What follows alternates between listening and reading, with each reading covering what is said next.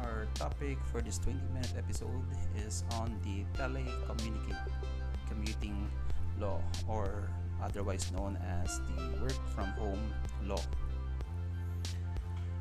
Okay, I've written about this many times when it was still a bill being deliberated in the in Congress, and my comments before were that it's basically a waste of resources and time on Congress, for the simple reason that the law makes telecommuting work optional or on a voluntary basis on the part of the company or the employer. If it is optional, then there is no imperative on the part of the company to implement it. Now we know for a fact that many companies want their people to be at work so that they can monitor if those people are actually working. The point is, for any work from home arrangement or any telecommuting or remote workplace policy to be effective,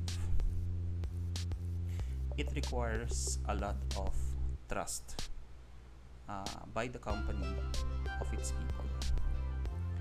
Without trust, then there is really no point in allowing remote workplace or work from home. So it's basically a matter of a shift in mindset and culture on the part of companies. If the management does not have any trust on its people, then any work from home arrangement or telecommuting arrangement is just good on paper. Okay, so going back to the law, again, it mentions that it is on a voluntary basis. So if the company itself, the management, does not want a telecommuting arrangement or a work from home arrangement, then the employees have no right to demand it from the management, and that ends the story on work from home. I mean, it's not a right created in favor of the employees, nor is it an obligation imposed on the company. So basically, the law is useless. I say it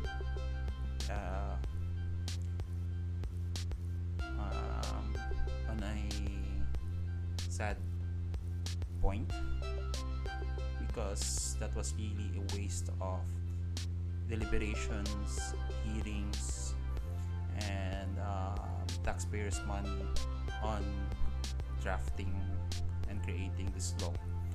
I'm actually surprised whether there was any consultation that was done in the private sector, or who were the consultants that advised on this particular law.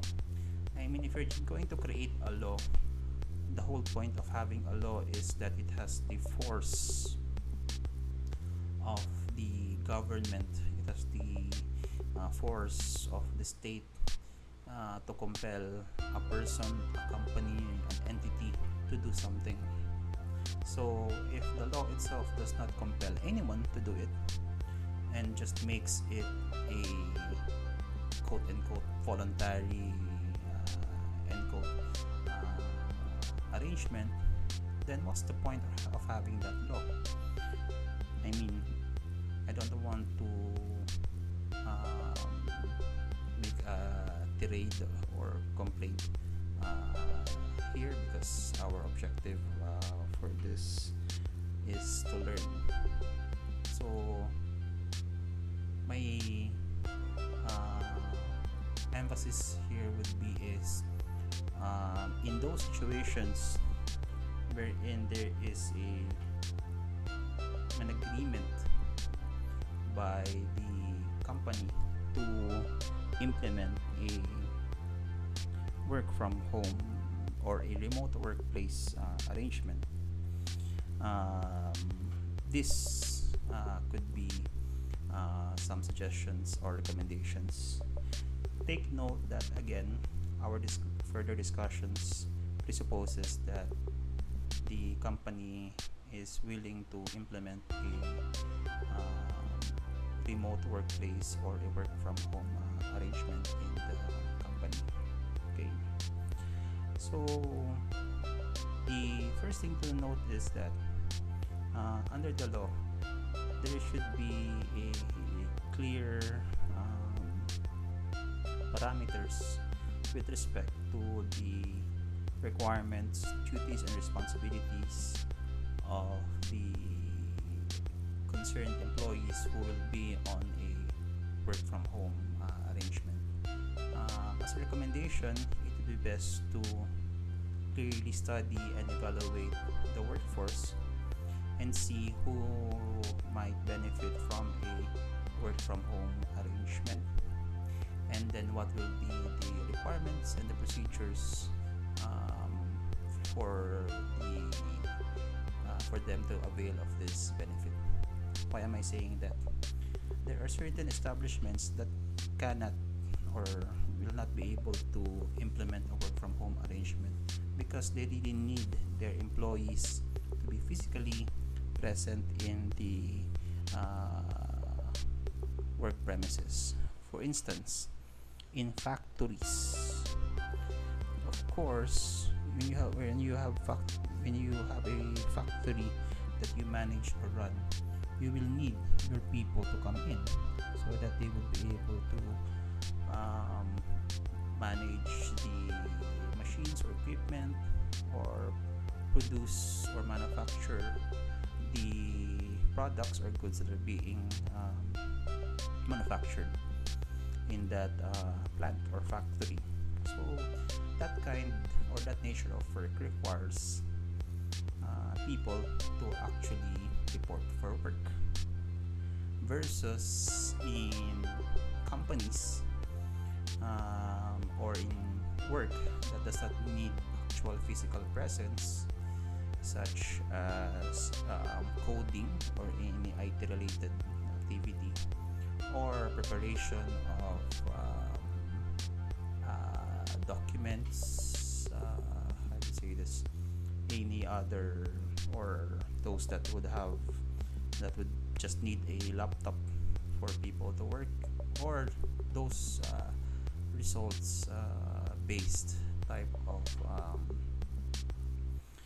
job, like generating a design in a design company, a creative art program, coding, and so on and so forth. Meaning, usually those that require a lot of intellectual services, or should I say computer based or laptop based work. So in those cases, you can have a remote workplace arrangement.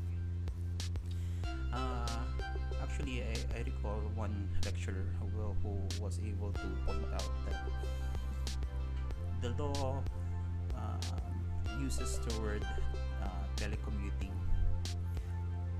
and not really work from home, because when telecommuting, in a telecommuting work, you can work from home or in a cafe or in a beach front or in an airplane or anywhere else.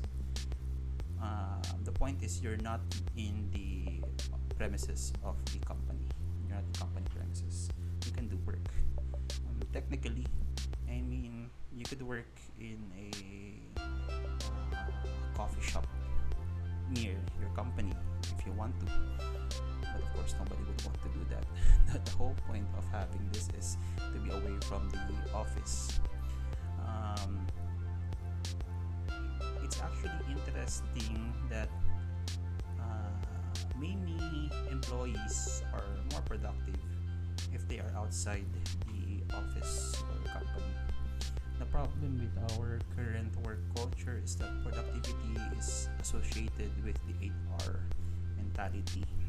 When that's not true, when that's not correct. Productivity has nothing to do with 8 hours. An employee could be in the company, in the office for 8 hours, but just generate 3 outputs. However, an employee could be working in a cafe, happy and inspired, and come up with 10 outputs.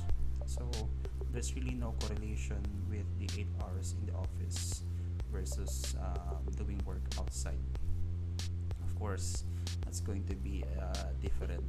It's going to be a difficult thing to convince a lot of managers or the management, unless the management themselves know for a fact they themselves have observed that they are more productive elsewhere. Because sometimes, particularly in work that requires some peace of mind or some quiet place, like writing, or designing or coding, then sometimes the company is not the ideal place to work because there are many distractions. A coworker can approach you and start talking with you, or get some updates about your life, and you will be outside your work focus, or you're outside your zone of doing work. So that's one reason. And in many cases, there are situations when an employee is not how to say this, comfortable or in sync with the place of work. Perhaps there are many talented or creative individuals that feel boxed in when they are working in an office or in a cubicle. There is some impact in the way they think and in the way they generate their ideas when they are boxed in that particular place or position. That's why there are many employees that usually, if there's a conference room and nobody's using it, they would bring their laptop and work in the conference room and away from their table or desk, because they want some space, they want some alone time, they want some quiet time to be able to think better, generate ideas well, and so on and so forth. And then there are also those kinds of employees that just do good and quality work when they're doing it with their laptops in a coffee shop. So there are those kinds of employees. If the management does not recognize this fact, then any attempt for a work from home will be basically shut down, or will be just good on paper. Because in a work from home arrangement, it does not rule out the possibility that if you have a schedule that you will be outside the office, it's still possible that a manager or someone, an executive, can demand that you report for work on that day for whatever reason. Maybe just want to see you do actual work. I mean, they want to see with their own eyes that you are typing your keyboard, and that you are seated straight, and that you are doing your work. Because again, it all goes back to trust. If there's no trust, then any work from home arrangement really is useless. So there. Now, what are the possible legal aspects or implications to work from home?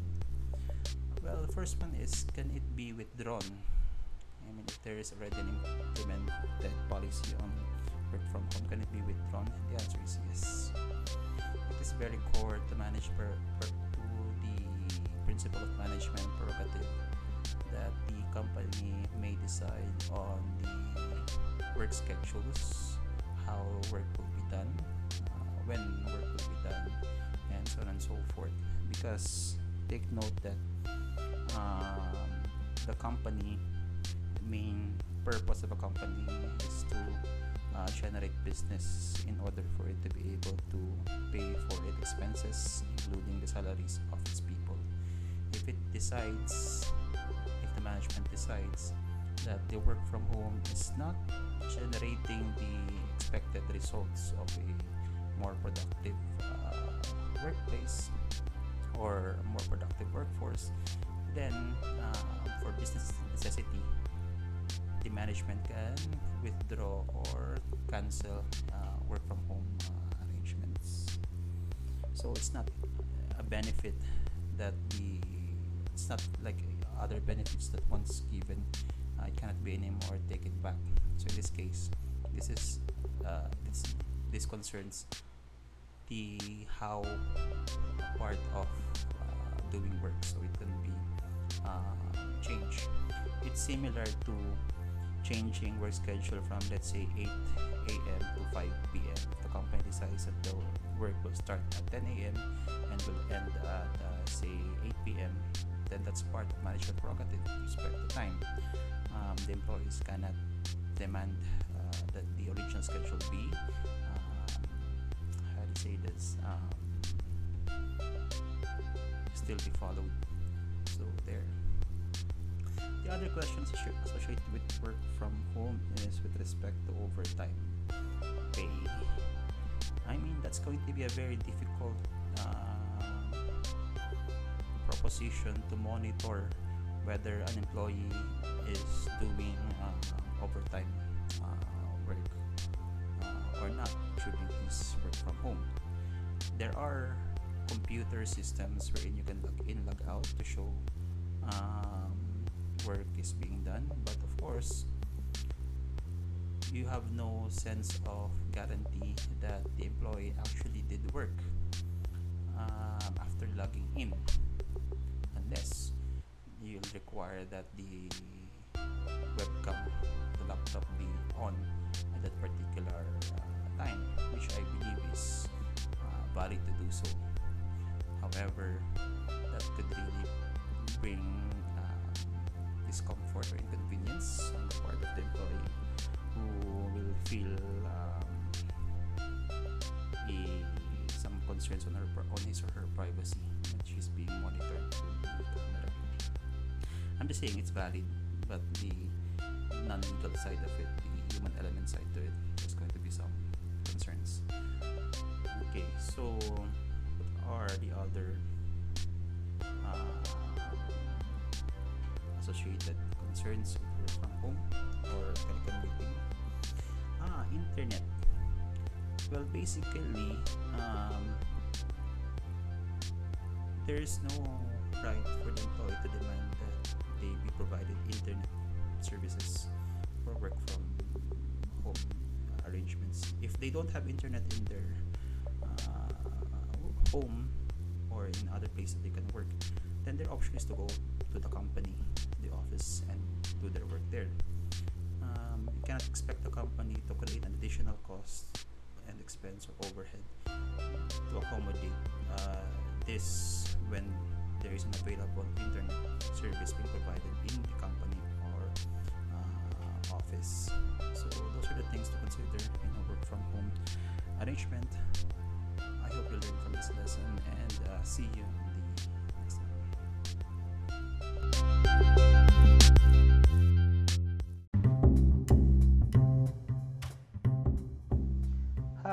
I'm Attorney Jake Del Puerto. Thank you for listening to this podcast episode. If you have any feedback, feel free to send us an email via info@laborlaw.ph.